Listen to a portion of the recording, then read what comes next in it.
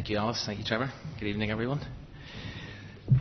We've got Open Arms for Broken Hearts is a line from one of my favourite songs at the moment by one of my favourite bands at the moment.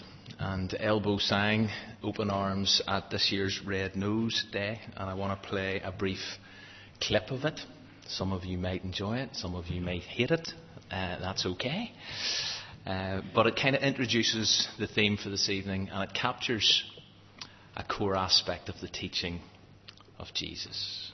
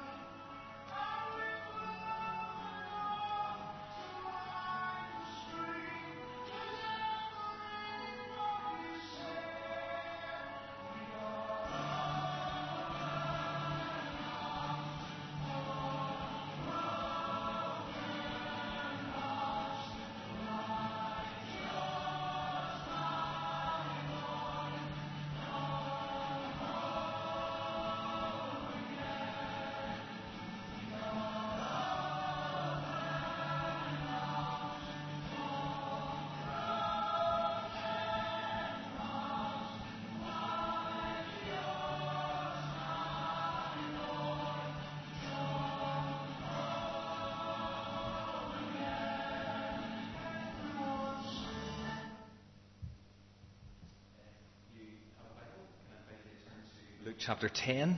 It's page 1042 in the Pew Bibles. In our Essential Word series, we're spending 3 services looking at the teaching of Jesus, and this is the final one. And this morning we looked at the parable of the weeds, or the tares. Tonight we come to another one of Jesus' short stories with a sting in the tail, a really well-known one. Probably after the parable of the prodigal son, this is the best known parable of Jesus, the parable of the Good Samaritan. Now, even if you don't normally go to church or read the Bible, that phrase, Good Samaritan, means something. It communicates something. Most people know what it's referring to. Here's a bunch of headlines, recent news headlines, that include the phrase Good Samaritan. And when people see it, they immediately know that they're going to read about a story of someone who has shown compassion to another human being. Someone has stopped to help a person in need. Someone has chosen to express kindness rather than simply walk past or walk away. Below most people, I want to suggest, have an idea what the term Good Samaritan means, And they maybe even also know some of the details of the original Good Samaritan story as told by Jesus. It's really important to remember and remind ourselves why Jesus told the story. Why did he tell the parable of the Good Samaritan? What prompted him? Why did he share it? And so before we explore the content, I want to consider the context. Luke 10, verse 25.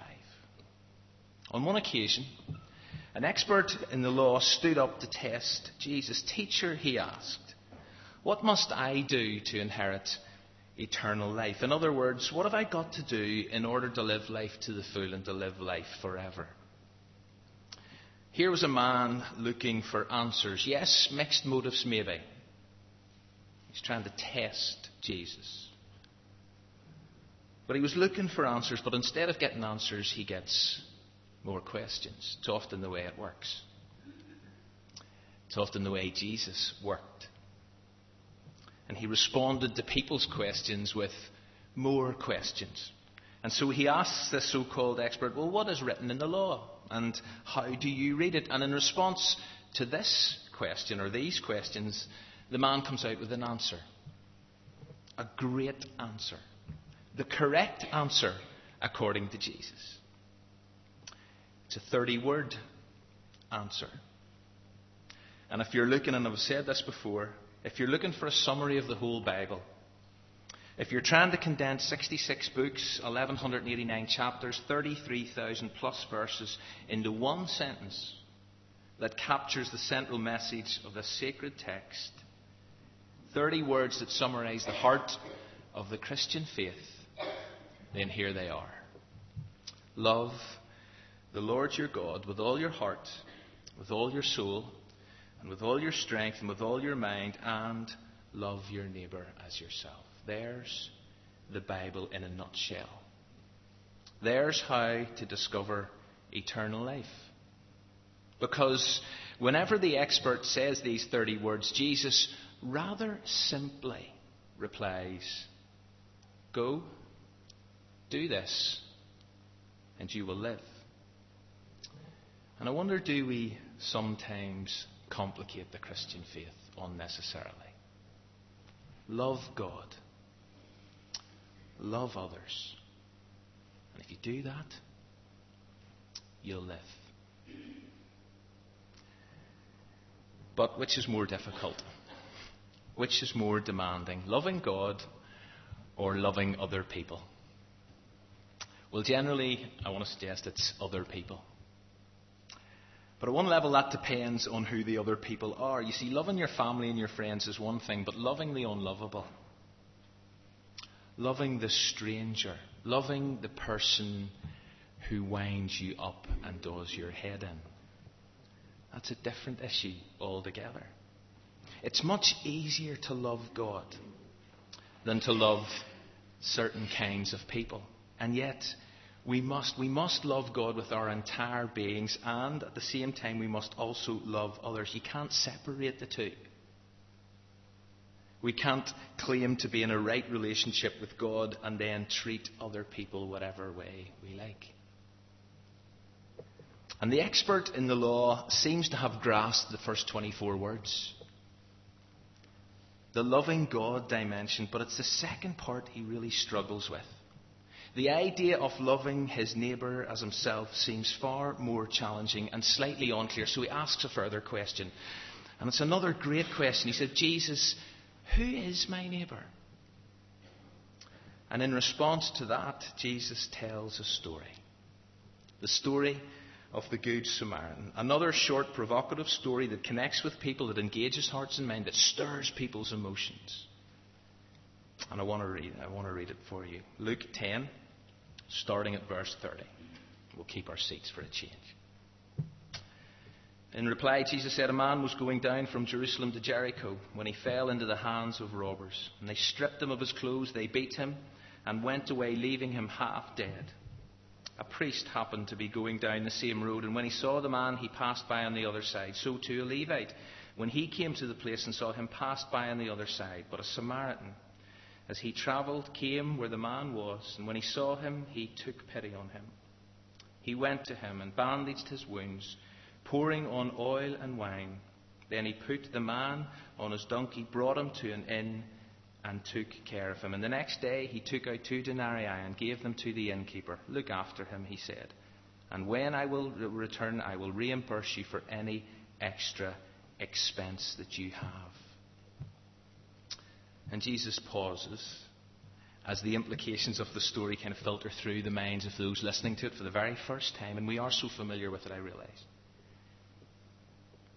But as the information does filter through, Jesus then asks another question. Which of these 3 do you think was a neighbour to the man who lay at the side of the road? And that's a really easy question, despite how uncomfortable and awkward the implications are.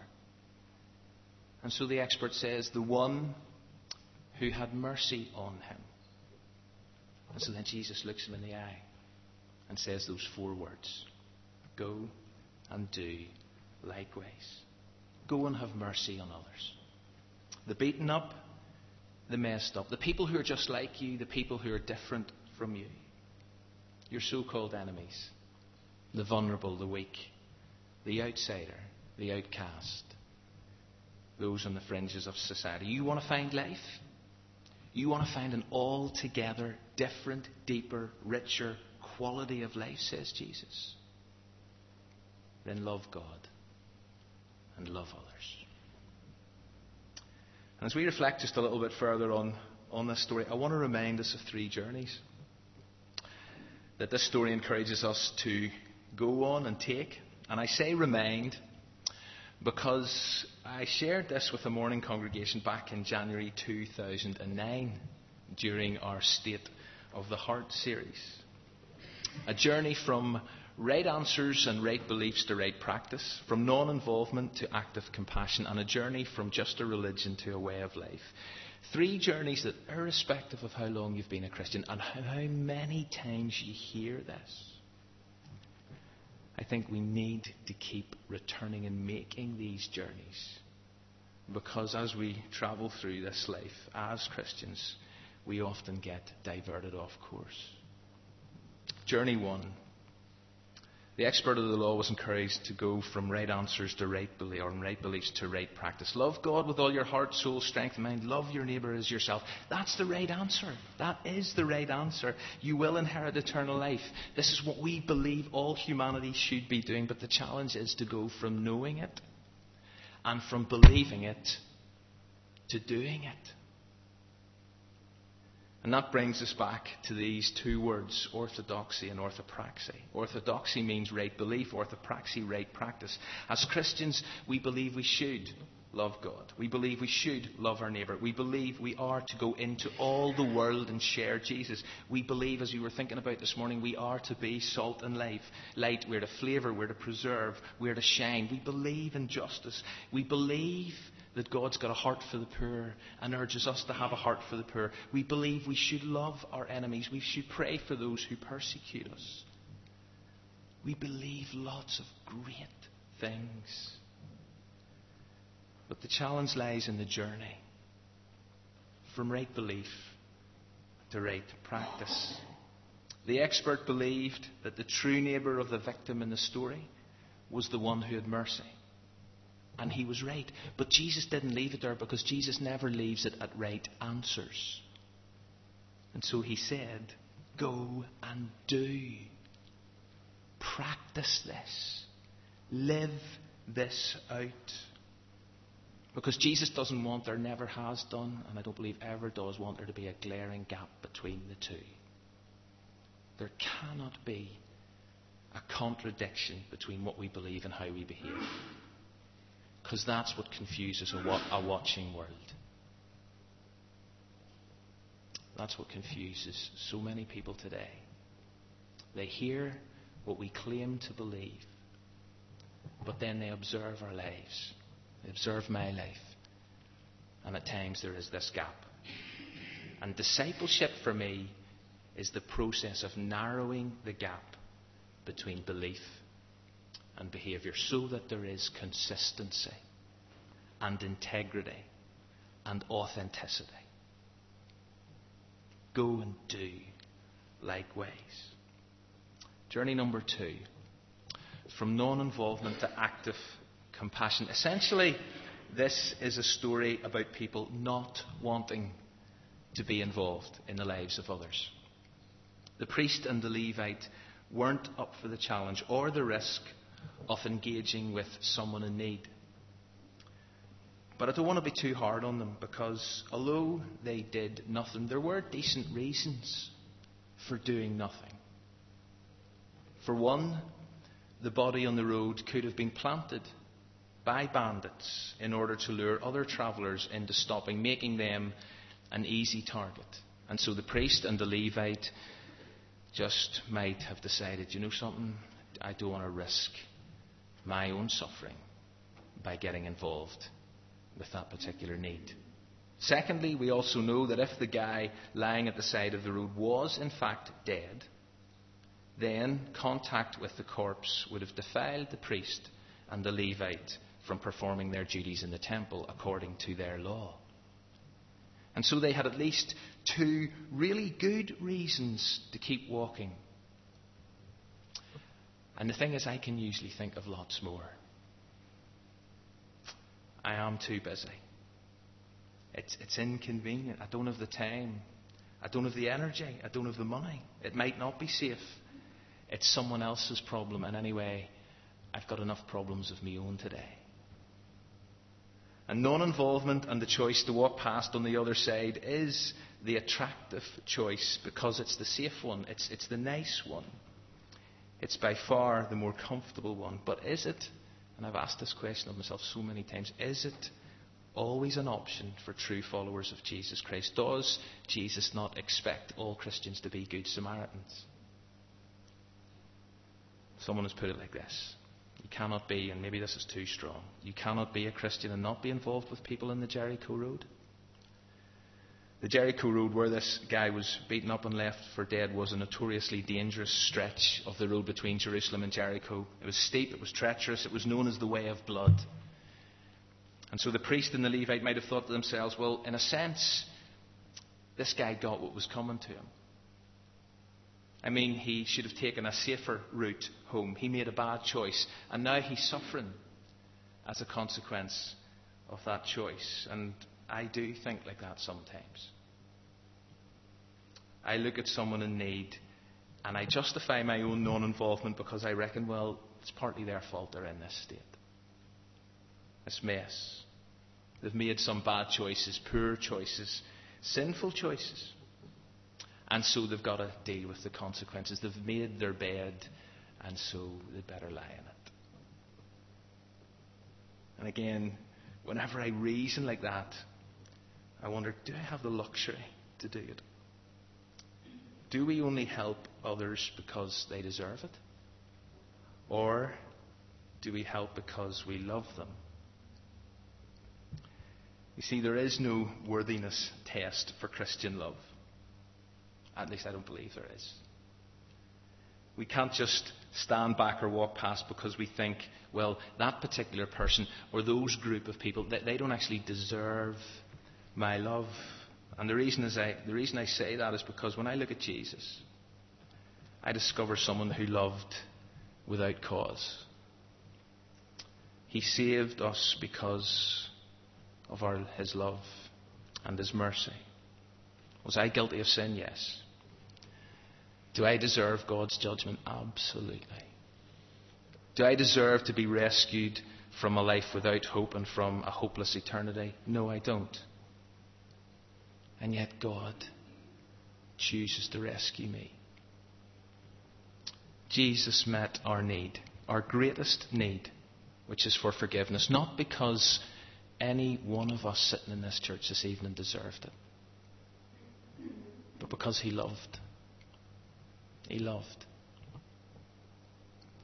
And I think it's really interesting to note that we're told virtually nothing about the guy in the story, the victim.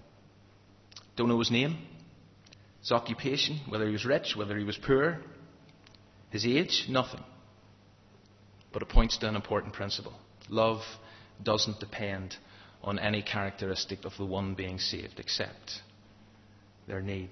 We're surrounded by people in need. In our homes, our streets, communities, our workplaces. People with emotional needs, yes. Physical needs, social needs, deep spiritual needs. And the choice is simple. Either we keep walking past or else we love. Either it's non-involvement or it is active compassion. And I think this story clearly illustrates that active compassion is the right choice. It's the only choice, according to Jesus, it would seem, for those who want to love God with all their heart, soul, strength and mind and love their neighbour. Because in the story, Jesus says that when the Samaritan saw the man, what did it say? He had pity on him. It's not a great translation in the NIV. Some of your translations that you have will say he had compassion on him. And that implies a deep, intense feeling of sympathy. Something that actually affects a human being to the very core. Churns their stomach up. That's compassion. And the crucial aspect of compassion is that it's a feeling that drives you then to act. Very often it is a feeling that drives you to sacrificial action. Feeling sorry for someone, and that we've said that, feeling sorry for someone's not compassion. Feeling sorry for someone's sympathy. It's whenever you feel sorry for someone and then do something for that person. That's when we express compassion. And Jesus actually details in a series of almost like 6 verbs just how active this man's compassion was, because it says he went to him, he bandaged his wounds, he poured oil and wine on his wounds, he put him on a donkey, he brought him to an inn, he took care of him. It's all active. It's all doing. From non-involvement to active compassion is the second journey. And the final one. From just a religion to a way of life. Christianity can never be mere ritual. It's always got to be a lifestyle. It's that 8-inch journey from head to heart. And for the priest and the Levite, who would have both been familiar with the law, their faith was in danger of becoming just a head religion. A religion that lost sight of the fact that people matter. People matter. And Christianity as a religion is the one that just attends meetings and sings songs and prays prayers, but never actually heads out onto the Jericho road to love and serve and bless people. It's quite probable that the priest and the Levite were either heading to or coming from the temple, from church, but their faith had become more of a duty. It was just something they did rather than a lifestyle. So their heads were engaged, yes, but their hearts were disconnected and were cold and were indifferent and were apathetic towards people. And people don't care how much you know until they know how much you care. It's got to be head and heart. It's got to affect not just what we know, but how we live. So 3 journeys. But to make those 3 journeys, I believe you need 3 things. You need open eyes and open hearts and open hands. And I think it is interesting in the story how the 3 travellers all had the first. They all had open eyes. Jesus makes it clear that all saw the injured man. They weren't totally blinkered or blind to need, but merely seeing wasn't quite enough. We've got to take it to those next 2 levels. And it was only the 3rd person who did. It's only the Samaritan who opened his heart and his hands. And one of my biggest problems is that I often stop at the seeing stage. And so I see the pain in people's lives, the dysfunction, the hopelessness, the lostness. I see it. And we all do. But I wonder, how often do I go further? How often does my heart open? And do my hands open? And as I say, Jesus turned to the guy after he said that story and says, who is his neighbour? The one who had mercy on him.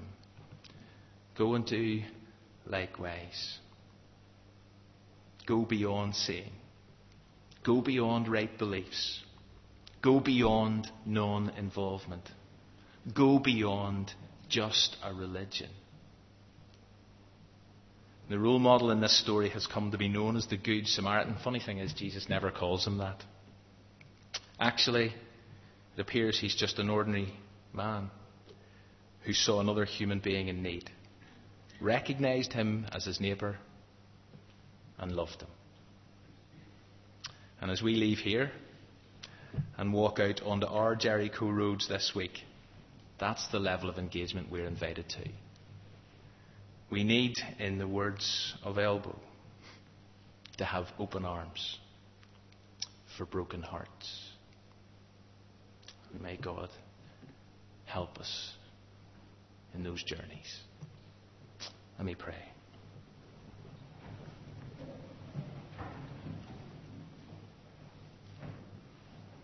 Father, I know for maybe many people here tonight, that is material that they have, or some of it have heard before. And I have to acknowledge, God, that even sharing it again re-challenges me as to what has taken place between January 2009 and September 2011 in my own life and in my own journey with you. And God, I do want to discover life in all its fullness. I do want to know what it means to inherit eternal life. And so, God, I pray that you would help me to love God with all my heart, soul, strength, and mind, and to love my neighbour as myself. Help me make those journeys that we've thought about this evening. May I have open arms for broken hearts. And in Jesus' name I pray this. Amen.